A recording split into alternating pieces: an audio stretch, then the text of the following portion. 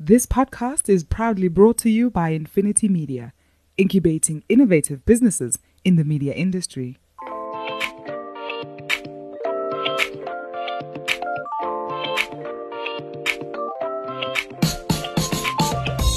Hi, I'm Gordon Muller. I'm the guru in the Doc and Guru podcast. Thanks for being with us. For those of you who don't know me, I've spent over 40 years in the media industry in South Africa and pretty much made it my home, my life, my passion. I have other passions, unfortunately. For my sins, I'm an Arsenal supporter and a Sharks supporter, so we're going to do pretty much everything on the show as it pertains to media, marketing and money, but we don't take jokes about Arsenal or the Sharks. I'm Doug Mateus, the doc on the show. And again, for those of you who don't know me, I've spent 30 years in various companies in South Africa running different marketing functions. And the last job I had, I was privileged enough to work with a team that took the brand to the fastest growing brand in South Africa in 2018 with a 47% year-on-year growth. So that was a great achievement for the team, and I'm really proud of that. From a personal point of view, I do a little bit of cycling and also snow skiing, so we quite enjoy that. But again, today's discussion is around all things marketing and media. Yep, that's right, Doc. All things marketing and media. No subject too big, no topic too small, no subject too hot to handle. Please get in touch with us on our Facebook page, follow us, like us, whatever it takes. We would love you to be involved with the show, and we really want to make it as inclusive and as energetic as I know this industry is capable of.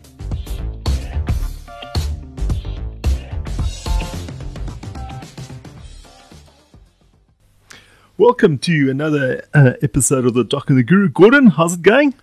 All right, Doc, pretty good going. I see the temperature gauge in your vehicle is off again. It's 30 degrees outside and you look like Nanook of the North.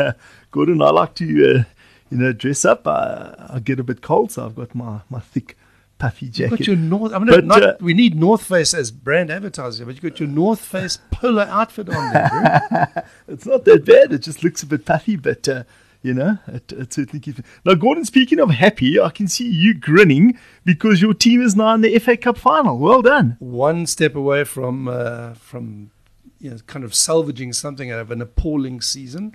But yeah, take it as it comes, one game at a time. No, absolutely. Well, hopefully, all the best for the first, and hopefully you guys can go over the line and get a bit of silverware at Arsenal. So well done. Absolutely, yeah, absolutely. But anyway, Gordon, onto the sort of moment of the day. Today we're going to talk with Jeremy Sampson, an old friend of yours. Now, before I welcome Jeremy, it's not often that I get the chance to welcome two Financial Mail Ad Focus Lifetime Achievement Award winners. So well done for that as well. Yeah, Jeremy, you're my pleasure to be with you. As the senior statesman. You can comment. You're the senior statesman. Well, I don't know, because I think until I was elected, and I think it was 2010, it was all mainstream advertising people. And I was the only, and still I'm the only brand or designer to have got there. And I think I'm right in saying you were the first media person, weren't you? I know Janine Hollis, I think it was last year, Lifetime Achiever, but we managed to sort of break into the gang of ad men, as it were, even though a lot of them, of course, are our friends. But it's still an accolade that I'm sure you and I are very proud of. Oh, absolutely. And yes, I do think, we in media have always been children of a lesser God. So I think recognition for individuals in the media sector is always of value, because we really do play catch up to the creative guys, or certainly in the past. That's of course changed, I think, in the last couple of years. And it's good to see, and we will next week be chatting to one of the young captains of media industry, Chris Buerta. So, yeah, it's good. I'm always happy when media gets profiled, yeah. Yeah, and I would say that I don't agree with you on your lesser child, because you're very important and crucial. And wearing my hat, I always say, if you haven't got a brand, you wouldn't have an ad agency. So this is where I guess we're all part of the team working together I'm sure Doug has got something to add to this as well. No, absolutely, Jeremy. No, we've spoken on previous podcasts, Gordon and I, in terms of, the importance of everyone in the sector. I mean, if I look back at the money that is spent in terms of the media sector, and perhaps, if I look back at, the fact that it wasn't part of the mainstream dialogue in some cases, and through the years, I tried, and I don't think I'm alone, try to change that. I brought the creative guys and the media guys in one weekly status, so we had a weekly status every week, and certainly people who worked on brands that planned and did more seasonal work couldn't really understand why I wanted to do a weekly brand and media status, and certainly the importance is to get everyone talking, because everyone has a role to play. But Jeremy, just before we get into today, I just want to introduce you as the Managing Director for BrandFinance Africa, and that's the topic of today's discussion. The annual report that comes out, South Africa's top 50 brands, that came out a short while back, and we'd just like to chat around some of the successes and the brands that won and lost, and the ones that have done really well and why they've done well, and then obviously into the devastating effects, and you're right, the forward in terms of COVID. And you predict that about 65 billion rands worth of brand loss is the potential loss from COVID. So we'll talk a little bit about that in a bit of detail. Gordon, if you want to maybe kick off with a question for Jeremy. Yeah, Jeremy, I mean, the report is incredibly rich, and we've just got the sort of top line report, and that in and of itself is outstanding. So heaven only knows what's in the main report. But you talked about 4 months that changed the world, and that some brands are paralyzed and others are having what you called, in your introduction, a positive pandemic. Just in broad terms, before we unpack the detail of the winning brands, what's the big differentiator between the paralyzed brands and the brands that are having a positive pandemic? You, Gordon, would remember a certain Mr. A.J. Lafley, who was CEO of Procter & Gamble. But I think he had 2 different stints as CEO of Procter & Gamble. And he was the guy who turned around when there was a small crisis 20 odd years ago and said, we're not going to cut our spend in any way in marketing. And that's something that Procter & Gamble are repeating this year. They might have moved their budgets around and redeployed them in different ways, but they're not cutting their spend in any way, because they believe when the going gets tough, the tough gets going. I know it's an old saying, but it still has resonance, I think, today. And if you have muscle, you use it. And that's what they're doing. So they're saying they want to actually maintain, and possibly because it's gone quieter at the moment, and because there are better deals in the media, and you know that better than me, they're actually going to improve their share of voice and improve their position in the market. Of course, not everyone would agree with them. And of course, there are some who have no pockets, they have no money, and they're just fighting to survive. And sadly, in these days, a lot of people actually won't survive. This is where we have a winnowing going on of the smaller companies, the smaller brands, the less important ones are going to drop out of sight. So it's very, very interesting. But I'm sure you're finding that at the moment, some people are still raising their voice, they're still keeping a presence, but a lot of people have gone totally quiet. And I must say that I think it's wrong to go quiet. As long as you can keep your voice, keep a profile, maintain your image and your position out there, if you can. Yeah, look, it's, from a media perspective, it's certainly something that we're all clinging on to as a hope. And, I think, again, one of the differentiators in the report is brands which survive are increasingly perceived to be essential versus the peripherals. And I guess it's hard to see yourself as an essential brand if you're not, kind of communicating that essential focus in my life. I need to be reminded of how essential you are. And I would guess ultimately one of the winning traction points would be, your relationship with the trade. I suppose we can't lose sight of the fact that P&G maintains a trade relationship through its advertising as well. It's not just share of voice, it's share of shelf ultimately when this ends as well. Well, you're absolutely right. But then on the other extreme, you have the hotels. Who wants to be in the shoes of a City Lodge or a So Go Southern or a Southern Sun at the moment? Because people can't use you. Who wants to be in the shoes of a Distell when alcohol sales are banned? And you only have to look at the share price of Distell over the last 3 or 4 weeks, but it's been drifting down since lockdown. And so this is where there are sectors that, well, is there any point in advertising? Is there any point in maintaining a profile? So it's a very, very challenging time for some. And as we know, the big winner probably is someone like an Amazon. I think Takealot locally has been a little bit slow to get off the ground. And certainly when I've used them, I found their service to be quite patchy. Their service has been quite slow. But on the other hand, these are the brands that, especially in the case of Amazon, is growing at a tremendous rate of knots. And its share price is going up as a result. And in fact, a BrandFinance study about 4 weeks ago showed that of their market capitalization, of their share price, over 24% was brand value. Now, when you actually look at the total value of Amazon on the stock markets and you realize the brand is worth 24%, that is a huge, huge figure. And still we have in this country, as you know, marketing departments who are not understood by their exco, sometimes don't have a seat in the exco room, still are not treated, shall I say, with the respect perhaps that they should be getting when they're looking after sometimes the major asset of a company, its brand and its brands. After all, without a brand or brands, as we all know, often you don't have a company. Yet that's still a debate that's sadly going on, not just in South Africa, around the place. And this is where some people still see marketing as a cost, whereas, of course, it should be seen always as an investment.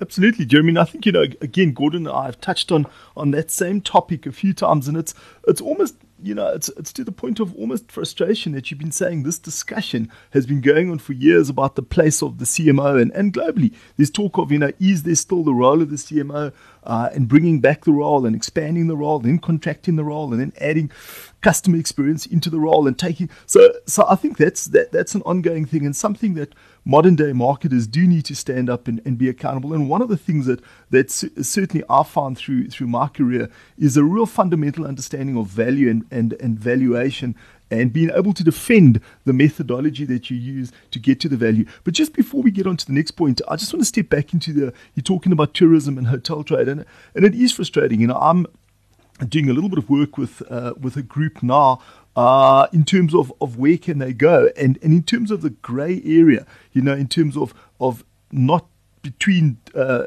provincial travel, but in provincial travel, can you stay over? Is it only for business? So it's those sort of things. And then onto the alcohol sector, the stop-start nature of that, it was closed, then it was open and people were gearing up and doing things, and then it was suddenly shut down again. So, it must be frustrating, and not only frustrating, but I mean, the costs are astronomical. You look at, and we've all read the reports of the loss of taxation just on the alcohol sector alone. So, hopefully we can, as a country, get to a point of clarity in terms of where we're going with those type of sectors, and then move forward, because you got to feel for it. You look at the job losses, you look at the income generation out of tourism, that is at zero, or practically zero at the moment.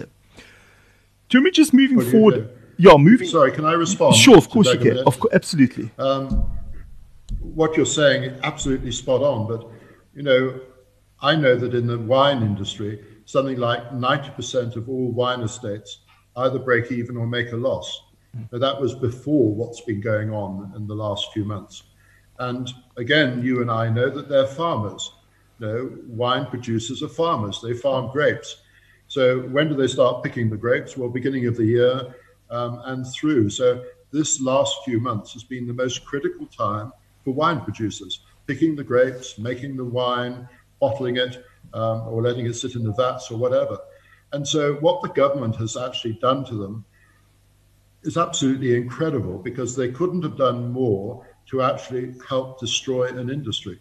And as you're saying, was it 2 weeks ago where the president announced on a Sunday night that they will be closed within 12 hours, in other words, 9 o'clock the next morning. Now, it's unbelievable. And I was talking to one of the CEOs of one of the main wine and alcoholic beverage groups down there. And he said, I'm almost slitting my wrists, Jeremy, down here. I've got my VATs, I've got everything here, but things are going off. No, they're not going to last.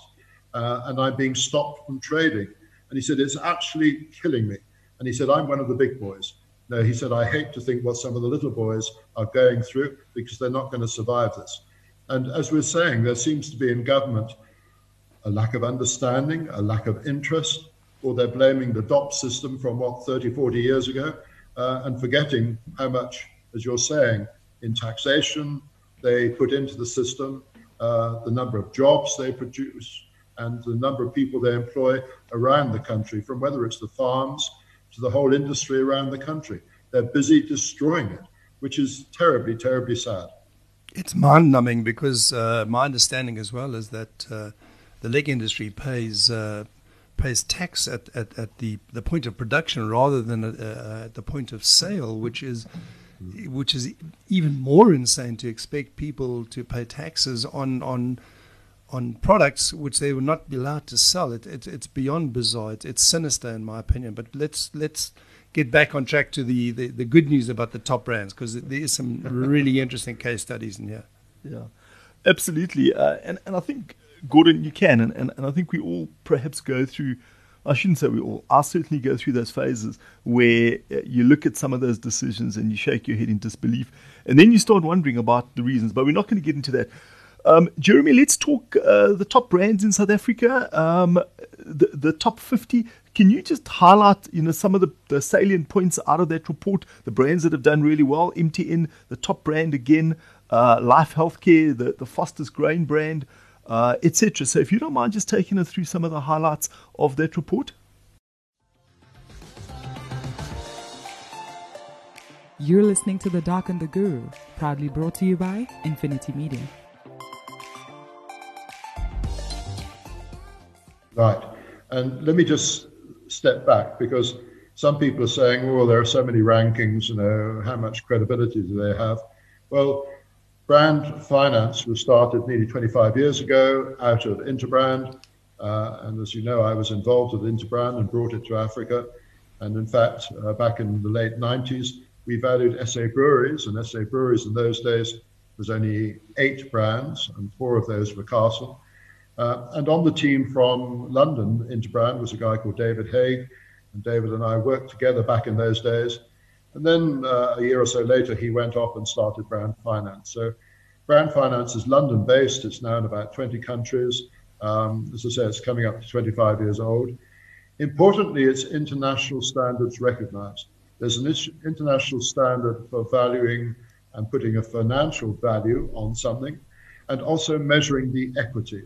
And within BrandFinance, we call the equity the brand strength. So they produce perhaps, 50 rankings a year. And we go through countries, we go through sectors, and that way we're comparing ourselves with each other. So the South Africa Top 50 has come out in June, July for about the last 6 or 7 years. I've been involved in the last few years. All the data that we get is publicly available. It's public domain, and that goes back to London, and they crunch the numbers, and we come back with these figures. And as you rightly say, MTN has been the top brand now for several years. People forget that when you look at MTN, it's in actually 22 countries. People forget it's in high-risk areas like Nigeria, like Syria, like Iran, like even Afghanistan. And MTN is the biggest and the strongest brand. Last year, for the first time, it topped 50 billion rands by value. And this year, it's dropped down just below that. But still a very strong brand. And as we say in our report, lots of scandals, lots of controversy. But hey, that's what goes with big companies and big brands today. So despite that, they power on. And I think Rob Shooter, the CEO, has done a great job holding it all together.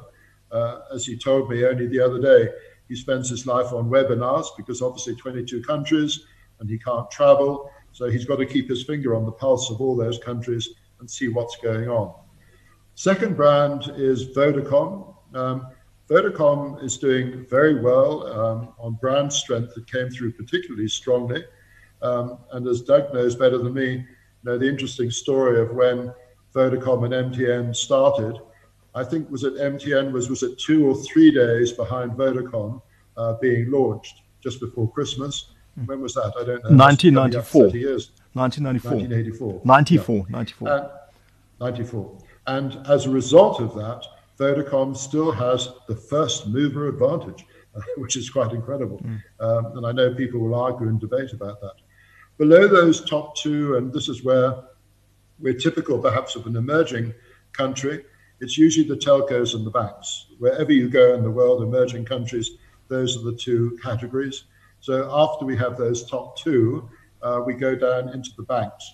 And this is where, when one actually looks at it, you've got FNB in third place, followed by ABSA. Old Mutual has gone into fifth place from, I think, eighth.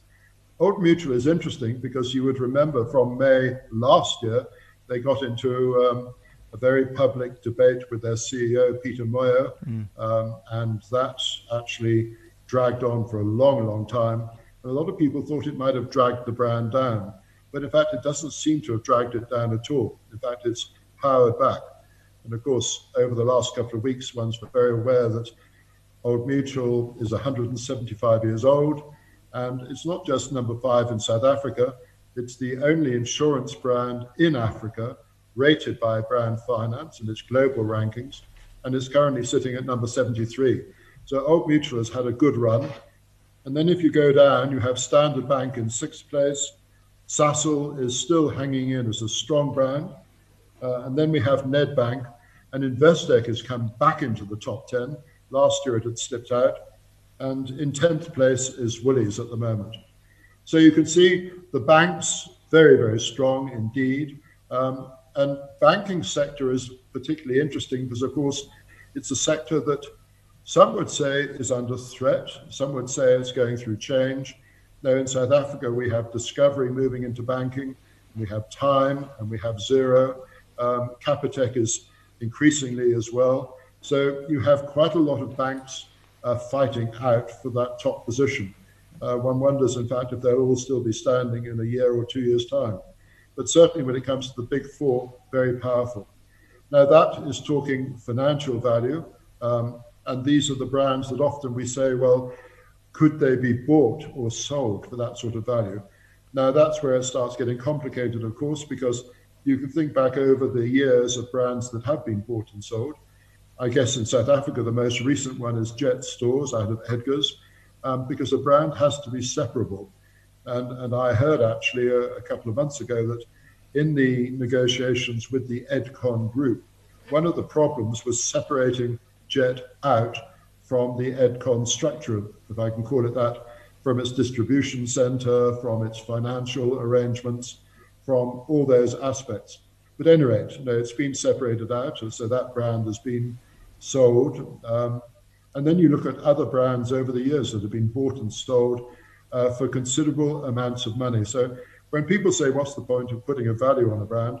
Firstly, it's to actually measure it, it's to monitor it, and to see what's going on for the future. One of the clients we've been working with a lot over the last couple of years has been ABSA, because ABSA, as you would recall, was linked to Barclays for a long time. They divorced from Barclays, and that transition has taken a couple of years, and I think that finished off earlier this year. So now ABSA is back standalone and totally independent, not part of Barclays PLC. So we've been helping them measure what's going on and how the brand is doing. And again, one's got to remember that they're not just South Africa. I think I speak under correction, but there are about 11 African countries. So that's where one has to monitor and measure and see what's going on. So that gives you the top 10 by value. Jeremy, I mean, you've made reference to sectors, which I find really interesting, and it kind of frames even more positively the performance of MTN and Vodacom and the banks. So your top 10 sectors globally, traditionally the automobile sector in terms of their reputation analysis is the top sector, or the most trusted, I guess, reputationally. Banks and telecoms only come in 9 and 10, which is intriguing. So of our top 10 brands, it's not that they're just basking in the benefit of a traditionally trusted sector. They've done well as brands in sectors which sit at 9 and 10. So the one sector which did attract my attention is airlines, which sit as in the top 5. And heaven forbid, but I mean, how on earth do airlines become trusted? I've never met a truly happy traveler. And obviously, I can't resist, pitching, because I don't have it in the stats I've got. Where does SAA sit in this whole thing, and what's its prognosis as a valuable brand?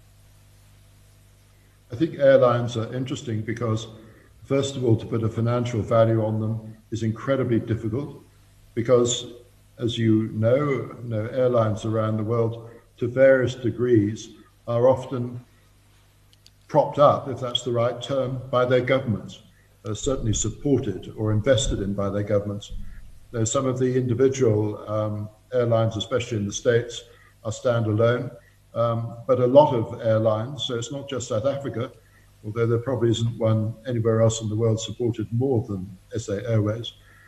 But when you actually look, what do you want from an airline? And again, someone said, well, no, basically, when you get onto a plane, you've got two types of plane. You've got a Boeing or an Airbus. There aren't too many others after that. Yes, the configurations can change a bit. But this is where the culture of the airline, the way it deals with you and treats you, the way the crew behaves, do they have interesting colors or get up or whatever? All these things, as you know, when it comes to a brand, are part of the total experience. With an airline, I guess that experience starts when you go onto the website to have a look at flights and schedules and making a booking. But all those things come together. And this is where sometimes we say that an airline is the main billboard, if I can put it that way, of a country. You think of Singapore Airlines, and you think of very beautiful ladies as the hostesses, very smartly dressed, and Singapore, almost their major tourism instrument is their airline. SA Airways, as we know, has had a very difficult time financially. Will it survive? Well, the latest news is it will in part, but let's see. But at the end of the day as well, you want to make sure that, as with any brand, you can trust it. A lot of people refer to a brand as a trust mark, that it will leave on time, it'll get you where you want to go to, it'll arrive on time, and the experience will be pleasant and nice. And the crew will be nice to you and accommodating. And it's all these little touch points that add up to a good experience. Now, it's very interesting when you could do an audit of how would you travel internally in South Africa. Was it SAA or was it Mango, which of course is part of the SAA group? Would it be BA or Comair or would it be Safair? And just getting the different responses from people, what they particularly liked or didn't like about airlines. And then, of course, hovering over a lot of that sort of thing is the actual cost. Because sometimes the so-called low-cost flyers are not as low cost as you might imagine. So again, like any brand, where there's competition, the brand has to be invested in, it has to be nurtured and looked after, otherwise it's not going to survive. I think, as we say in the airline industry today, many airlines, sadly, will not survive. That's the reality. There are too many planes, there are too many airlines, there are too many seats, and certainly now that they're flying a very, very reduced timetable, if they're flying at all, and the fact that they can only carry, about a third of their normal payload. Boy, it's an industry I'm very glad I'm not involved in at all. It's interesting that you're talking survival there, because one of the trends you picked up in the report, or I picked up in the report, is survival through acquisition. You mentioned Soho a little earlier. They recently acquired the Edward. I remember the Edward with great fondness growing up in Durban. I think I kissed my first girlfriend behind the Edward, and Doug, that is it's a geographical reference, not an anatomical reference. I get tense now. So, but what does it imply, for what's the downside of it from a consumer perspective? If it's going to be what you call M&A action as a survival technique, does that leave me with any choice at the end of it all? as a consumer? Well, again, it's interesting because, Protea is owned now by Marriott. And as you say, they bought the Edward, but they also bought the Hazy View Hotel in Mpumalanga and the Mount Grace Hotel, where I have very many fond memories of taking kids there over Easter and that sort of thing. So this is where it is interesting that some companies are investing for the future, if that's the right term. There are opportunities where companies are going to have a fire sale of certain properties or certain brands because, they need cash to start with. They've got to get more money into their bank, as it were, to help them survive. I was watching some business news from the UK, from CNN last night, and I think it was WeWorks, the company that often sets up sort of offices for people who operate on a very small scale or moving around the world, and they need to have a boardroom or a room for a presentation. And this particular company was also buying up properties in the last week because they said there are bargains to be had out there. We've got money in our bank, so we're planning for the future. And what's the future? Well, hey, it might be 2 or 3 years down the road, but at least we're getting ourselves into good shape. It also means that some companies, of course, are selling off brands because they don't need them. This is an opportunity to recalibrate yourself, refocus what brands you've got, what brands you want, change your portfolio. And what do they say? Never, ever waste a good crisis. Jeremy, thanks. And on that note, I'm gonna drop off and let Gordon close out the conversation. But thanks very much for your time. Always fascinating and very interesting.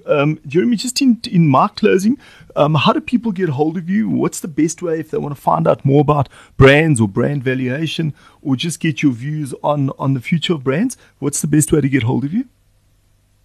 Doug, good to be talking to you as well.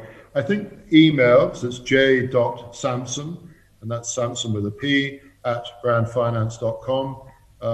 You can also go onto the BrandFinance website, brandfinance.com, and you'll see all the reports are there, and a reduced level of reporting is available for everyone. If you want to get down to granular detail, I'm afraid you have to pay a little bit of money. But also there's a list of the contacts all around the world there. But that's the best way.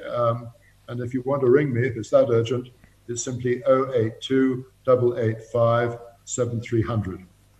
Jeremy, thanks very much. And again, I've been onto your site many times. For our listeners out there, do get onto the site. It really is a very rich site. Gordon, I'm going to leave it to you to close out. Yes, thanks, Jeremy. It's been fascinating. And I would just urge anybody who has an interest in brands and the evaluation of brand strength to get hold of the report. It's incredibly insightful. Jeremy, you mentioned that you won the AdFocus Lifetime Achiever Award in 2010. So you're a 2010 vintage. That means you're probably ready to drink and fairly shortly. So hopefully you and I will go out belatedly and celebrate our AdFocus Awards, because I was 2011. So I think both of us deserve a drink for that. I shall contact you on any one of those contact addresses, and I look forward to celebrating with you sooner or later. Take care. Gordon, I would welcome that, and thank you guys for the opportunity. Great to talk to you. I think we all have so much more in common, and look forward to a follow-up. Cheers. Cheers, Jeremy. Thanks, Jim. Ciao. And so that was another episode of The Doc and the Guru. Please don't forget to get hold of us on Facebook, like us, follow us, subscribe to the podcast. And then from my side, you can get hold of me on LinkedIn, Dr. Doug Mataz. I'm very active and very keen to hear about your views, and certainly will respond, and hopefully we can bring that into the show. Thanks, Doc, and it's Gordon Miller, the Guru, signing off. Thank you for being with us and listening into this podcast today. You can pick up the discussion with me on my Twitter handle, @Mzansi Media, and I'd love to engage with you on any of the issues that we've taken on in the show, and take us at our word. This is really going to be an open forum. There are no subjects that are taboo, and we'd love to have some of the younger, more under-listened, if that's the correct phrase, voices to join us in this discussion. Thanks for your time. The Doc and the Guru, proudly brought to you by Infinity Media, incubating innovative businesses in the media industry.